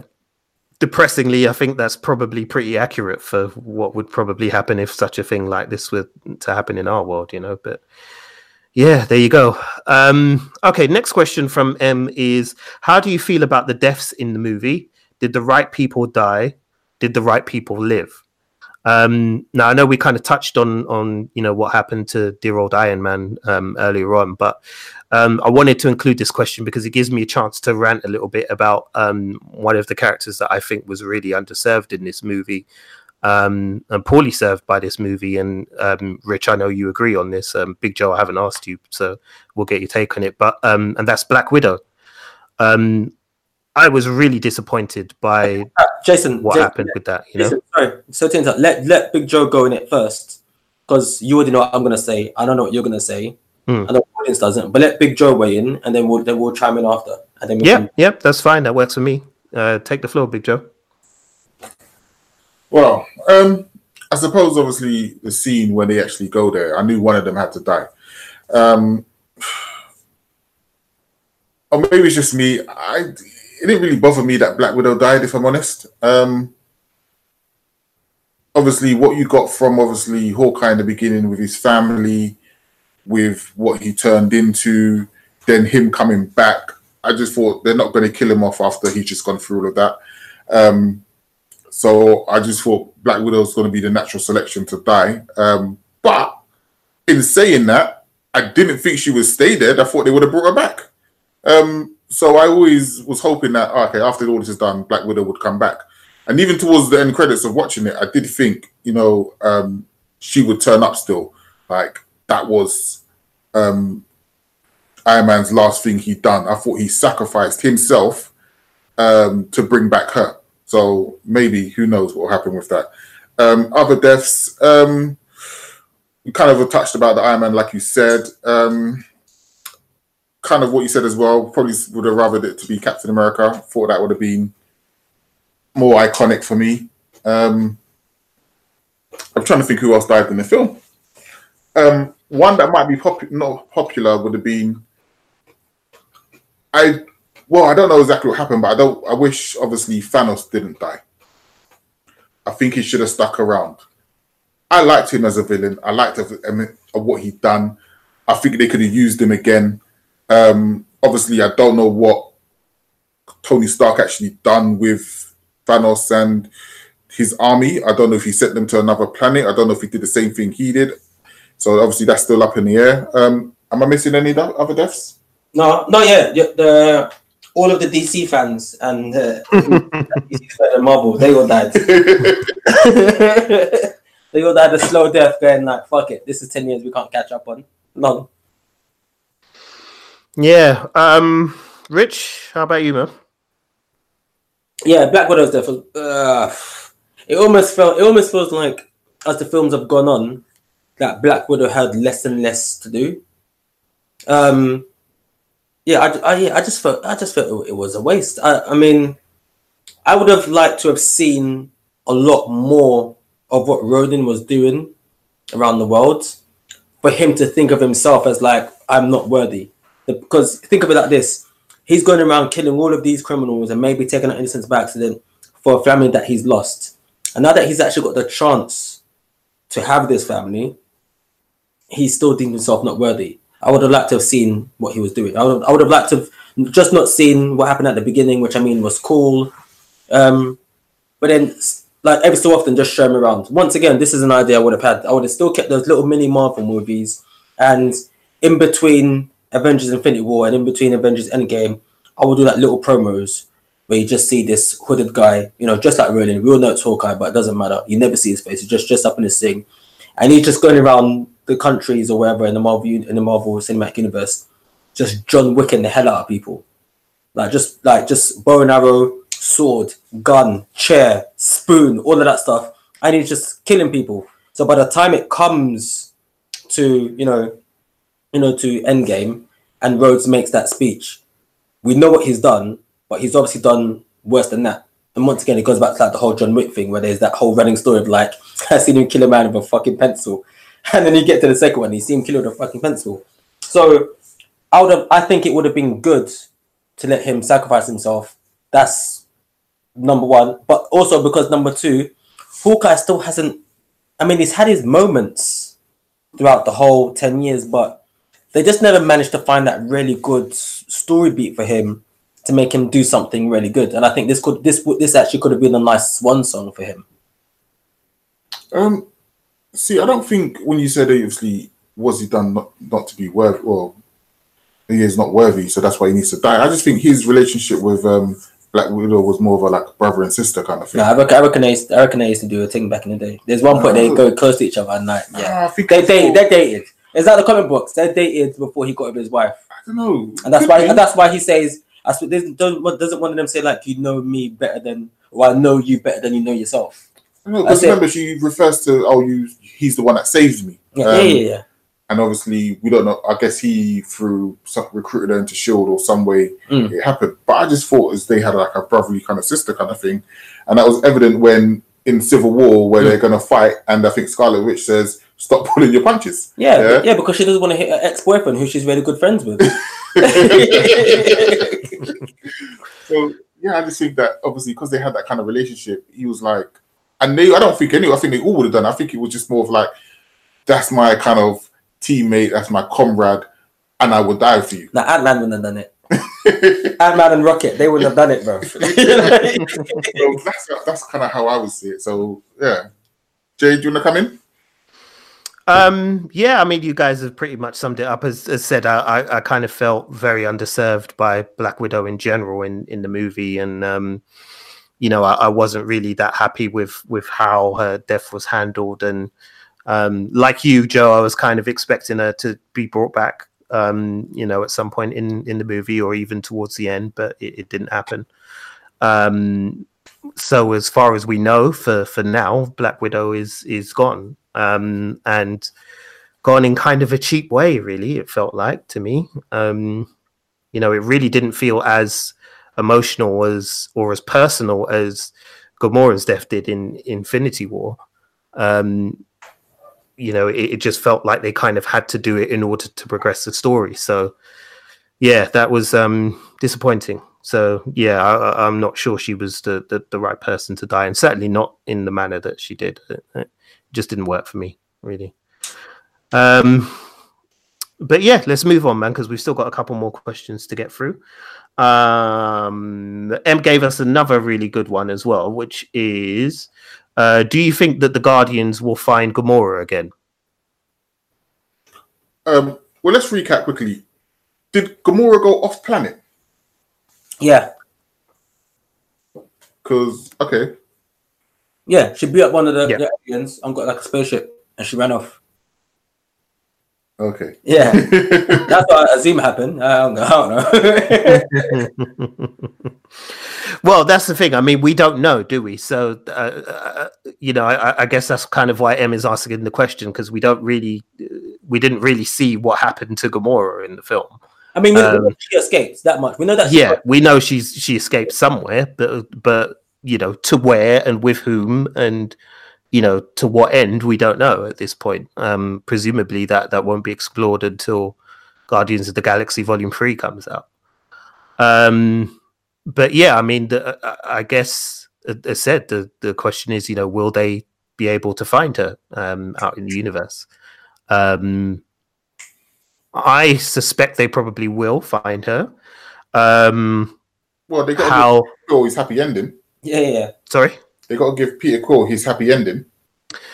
Yeah, but I don't know if it is going to be a happy ending for Quill. I'm not 100% sure. I think it may be a happy ending of sorts, but perhaps not the one that people think. Because I don't see how in one movie you're going to convince this Gamora to suddenly fall in love with Peter Quill.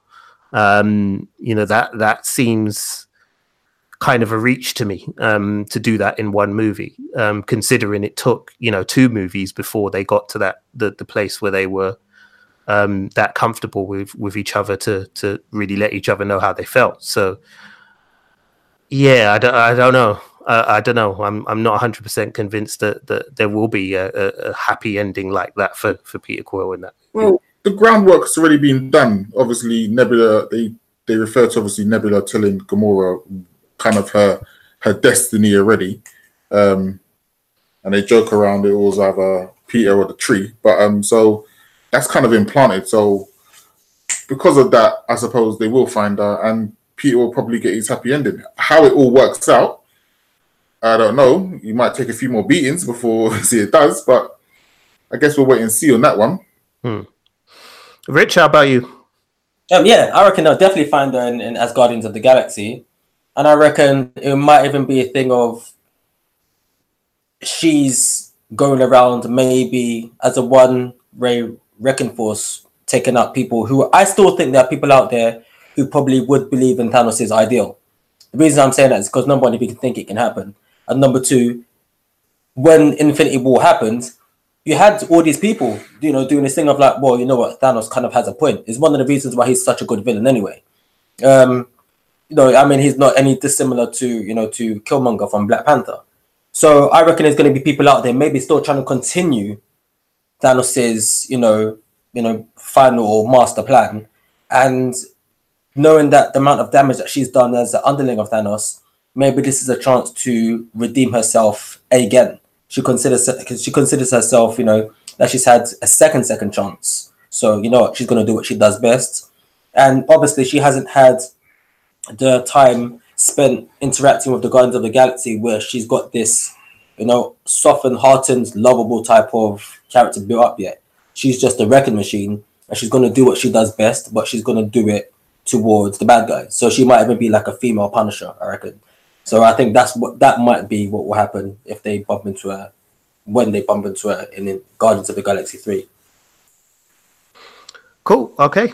Thank you very much. All right. Well, let's move on to the final part of this week's episode, which will be kind of looking at the future of the MCU and kind of the things, I guess, that we would like to see and the things that we think may happen. Now, we got a couple of questions around this as well. So one of the questions that came in was, let me get the details. Sorry. It was Manuel from Twitter. And he asked, will we see the likes of Excalibur or the Exiles introduced into the MCU? Now, for those that don't know, Rich, can you quickly just explain, what Excalibur and the Exiles are?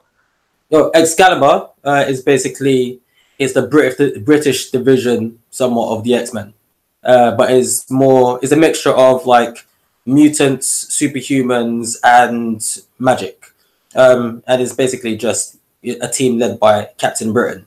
The Exiles are a bunch of reality time-hopping mutants that basically started off with Alex Summers. I think this is like the late 90s or the early 2000s. And what they do is that they basically just bounce from reality to reality, just fixing problems. So, like Big Joe kind of mentioned earlier on to another show, they're like the mutant versions of Quantum Leap, Sam Beckett. And as the comic book progresses, they lose members, they gain members, they lose and gain members of the same character, but from different realities as well. But I think that'd be interesting. I think that'd be might not necessarily have to be mutants, but maybe in the snap, maybe other superhumans at some point, somehow manifested. It's like nature's evolution. You lose one thing, but then you gain another thing. Maybe that awakens a lot of other people throughout let's say planet Earth. And maybe there's a division on, in Britain. Maybe there's a division that's actually being created because like after half the population is done, they want to try and bring up or build up their own self-defense thing the same way how, the United States has the Avengers. Maybe have like the Red Guard in Russia, where you've got like their Soviet versions of, Captain America and Iron Man, the Crimson Dynamo and stuff like that. So I think Excalibur is something that could definitely work if it's definitely just based in one region, which would be Great Britain, and then it can kind of expand into other countries as well.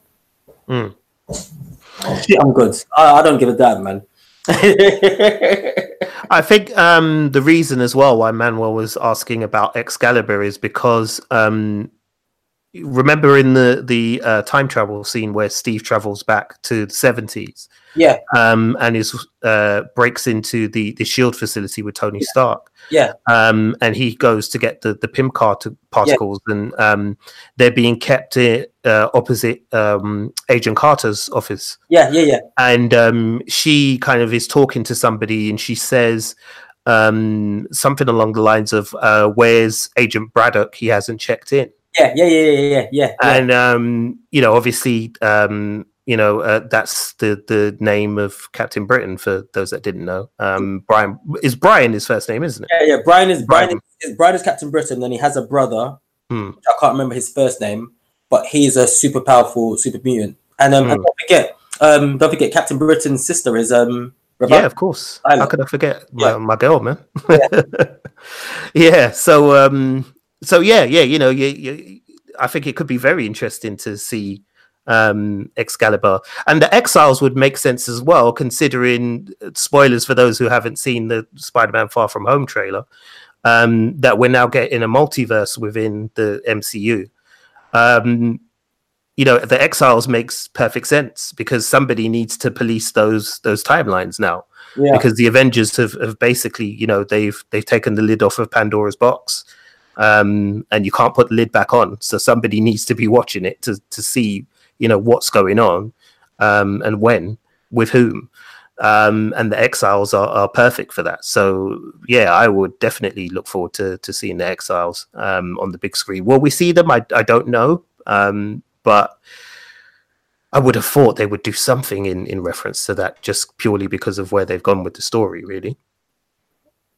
So yeah. Sorry, Big Joe, I didn't ask you, man. What do you think about that? Would you be interested in seeing like Excalibur and the Exiles? Oh well, yeah. I suppose obviously the more the merrier. How it would work, you guys have kind of touched on that already. I agree. They've opened Pandora's obviously box, and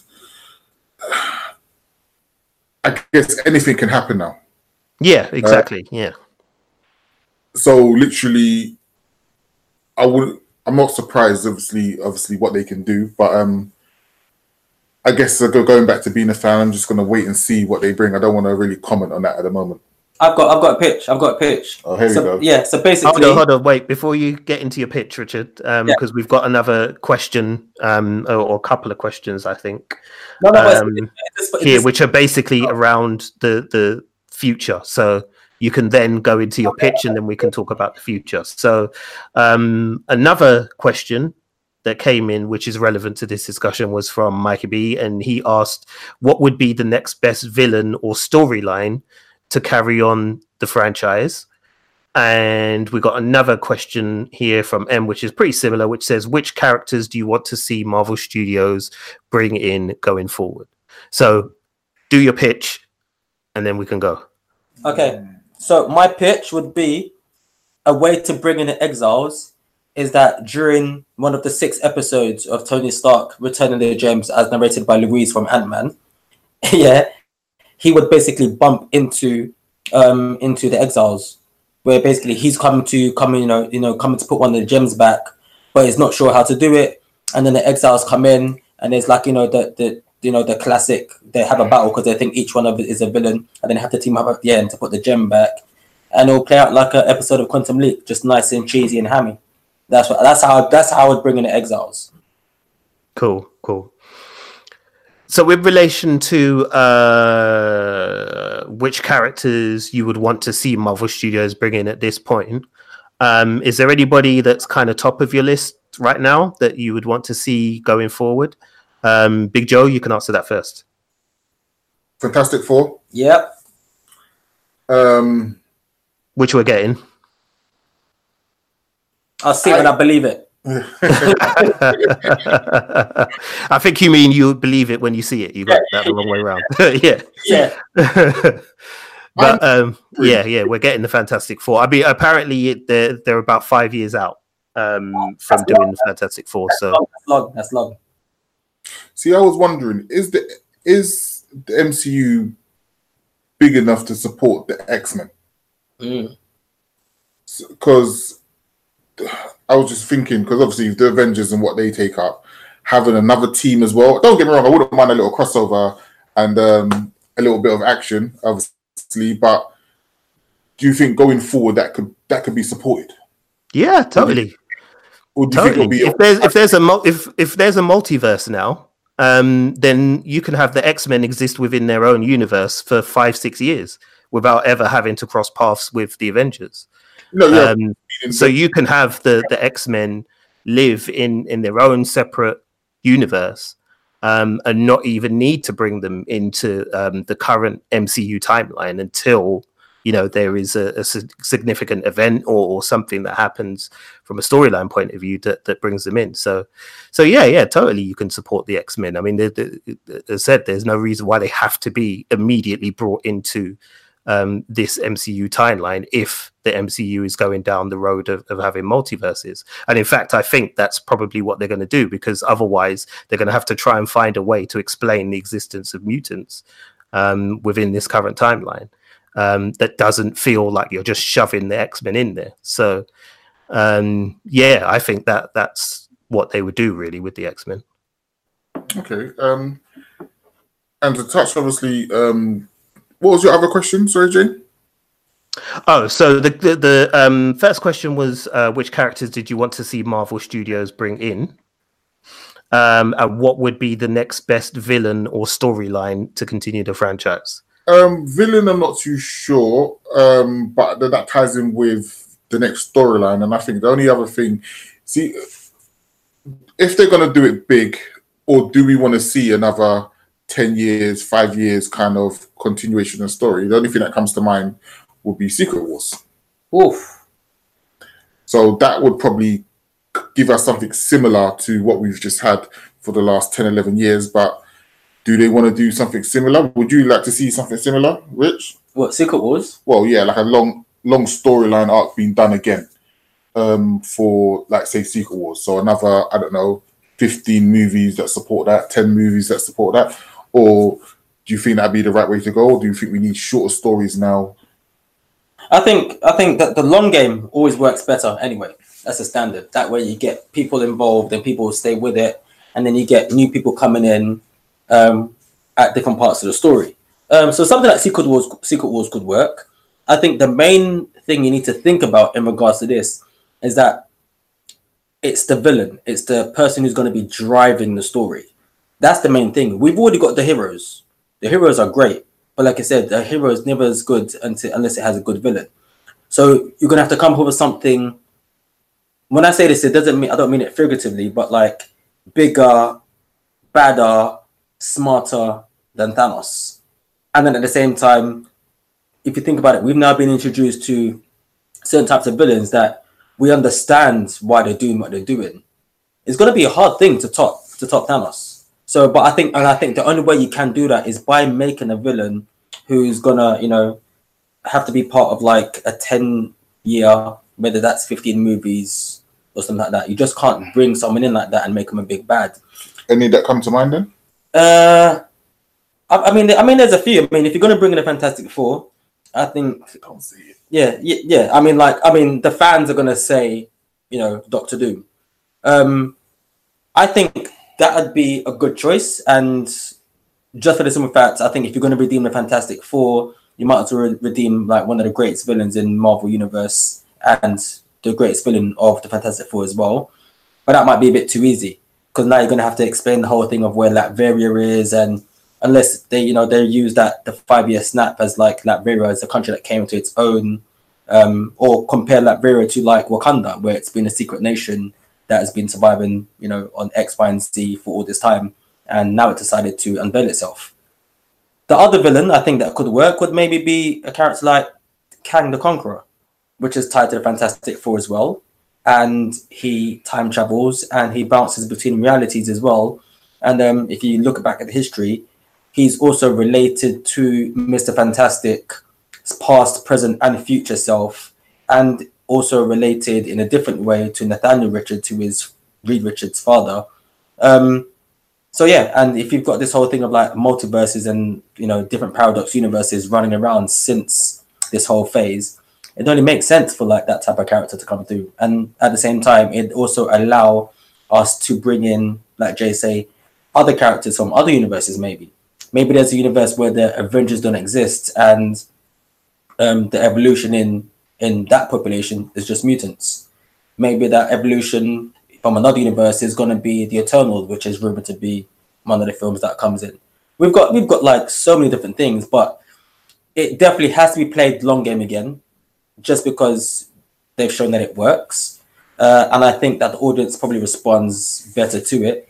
and it gives us time to once again build up on everything. Short stories, long stories, villains, heroes, and making us really, really like invest in these characters, so that, you know, like at the end of Endgame, when you now got people with making memes or having t-shirts saying "I love you 3000." We want that. That's what we need, man. It hasn't been done before. We've shown that it can be done. So it makes sense for Marvel Universe or the MCU to continue doing what they do best, as compared to, like, say, like DC Extended Universe, which don't want to play that game and are now paying the fucking price for it. But hey, what do I know? Cool. Okay. Right. For me, I think what would be the next best villain or story? I think Joe had a really good shout with Secret Wars. That would be amazing to watch on the big screen. I think, especially having seen what they were able to pull off with Endgame. To have a Secret Wars type storyline would just blow my bloody mind. So I would love to see a Secret Wars storyline. I think for Secret characters, Secret Invasion, yeah, possibly, yeah. Although, you know what, I would lean to more than Secret Invasion. I would lean towards the Siege, because I think with the Siege you can kind of create. I mean, here's the thing. I think that with the direction that the MCU is going now, I think you're going to have, rather than a long game, big storyline that covers both cosmic and grounded characters. Mm-hmm. I think the grounded characters are going to have one long game story, and the cosmic characters are going to have another long form story. Okay. So yeah. I think that you may get something on the cosmic level, like the war of the Kree Skrull War, and that may have implications for those cosmic characters, for the Guardians, for Captain Marvel, and the Eternals, and the other characters that they're introducing. And then you may have like a Siege storyline on Earth, where Asgard comes, new Asgard comes under attack from Norman Osborn and his Dark Avengers. Something like that I think could work really, really well. Because I get the feeling that they're a bit concerned about trying to pull off the same trick again with the Infinity Saga, simply because they know that they're going to have to expand their roster of characters, and the more characters that they keep adding, the more difficult it's going to be from a film logistic point of view to get them all together in the same place at the same time and tell a gigantic story that covers both realms. So I've got the feeling that they're going to try and start separating it now, and have the cosmic side doing one thing, and then the Earth side doing one thing, and then they'll cross over eventually in bits and pieces. But I don't think they'll try and tell like a big crossover story between the two realms, so to speak. So that would be my take on it. I mean, in terms of characters, I want to see the Silver Surfer, Galactus. I want the Rise of the Midnight Suns. I want the Midnight Suns. It's never going to happen. I know it's never going to happen. It might happen on TV, because there's quite a few developments with the TV side. Recently we're getting a Avengers. I'd like to see Avengers World. That's what I'd like to see. Yeah. That would be pretty cool. Yeah. I reckon we'll get a Young Avengers as well. I mean, I know you feel the same way as well, Rich. I think we're definitely going to get a Young Avengers, and that would be pretty cool to see too. But I'm struggling to think of like other characters that I would like to see brought in. Nova. What's that? Oh yeah, of course. Yeah, Nova. Yeah, of course. Yeah. I'm almost certain we're going to get a Nova introduction at some point as well. Because again, as I said, they're expanding the cosmic side of the Marvel universe, and if you're doing that, then there has to be Nova at some point. So yeah. And what do you think about, Jay, about them bringing in A-Force? Because we kind of got a little scene of something. Oh yeah, of course. Yeah. Sorry, I completely forgot about that scene. I think that's highly probable. I mean, I don't think they did that just to kind of service fans. I do think they were kind of hinting at what the future might be for for some of the women characters within the Marvel Cinematic Universe. So yeah, I wouldn't be surprised if there is an A-Force type of team. It may not necessarily be A-Force as it is from the comics, but yeah, I wouldn't be surprised if they do something like that. So yeah, that's highly probable as well. And again, because of where we're at from a story point of view, and the fact that we have, you know, that magic M word, multiverse, you know, there's limitless possibilities from a storyline point of view for how you can introduce an A-Force type team and you know, the adventures that they get up to and the battles that they face. So yeah, I think that's probably highly likely, Joe. Probably highly likely. I think that's it, really. Yeah, we've got to the end of the questions there. Thank you, everybody, for bringing your questions in. Guys, just to sum up, what would you give the movie as a score, and where would you rank it on your MCU list, your personal MCU list of movies? Jesus. Ooh, call me off guard there, Jay. Yeah, was that question on the list? No, it wasn't.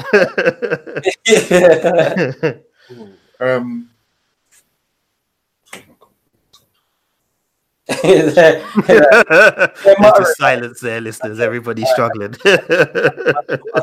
Okay, carry the 3.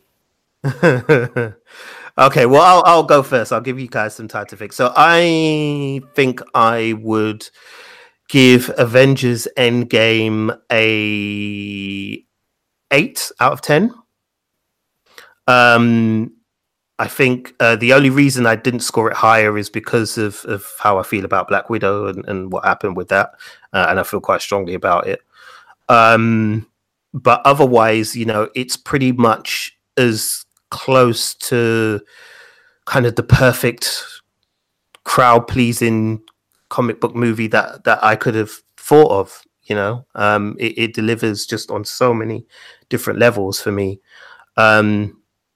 So yeah, I would give it an 8 out of 10, and I would probably and again, this is just my personal list. I'm not saying one's better than the other. And as I said on the Captain Marvel podcast with M, my MCU top 10 list changes every day. So there's no point in you drawing any conclusions from this. But if I had to rank Avengers Endgame, I would probably, on my personal list, put it at number 2. Yeah, I agree. So let me just ask a question, Jay. What's number 1? For me personally, Civil War. Ooh, okay.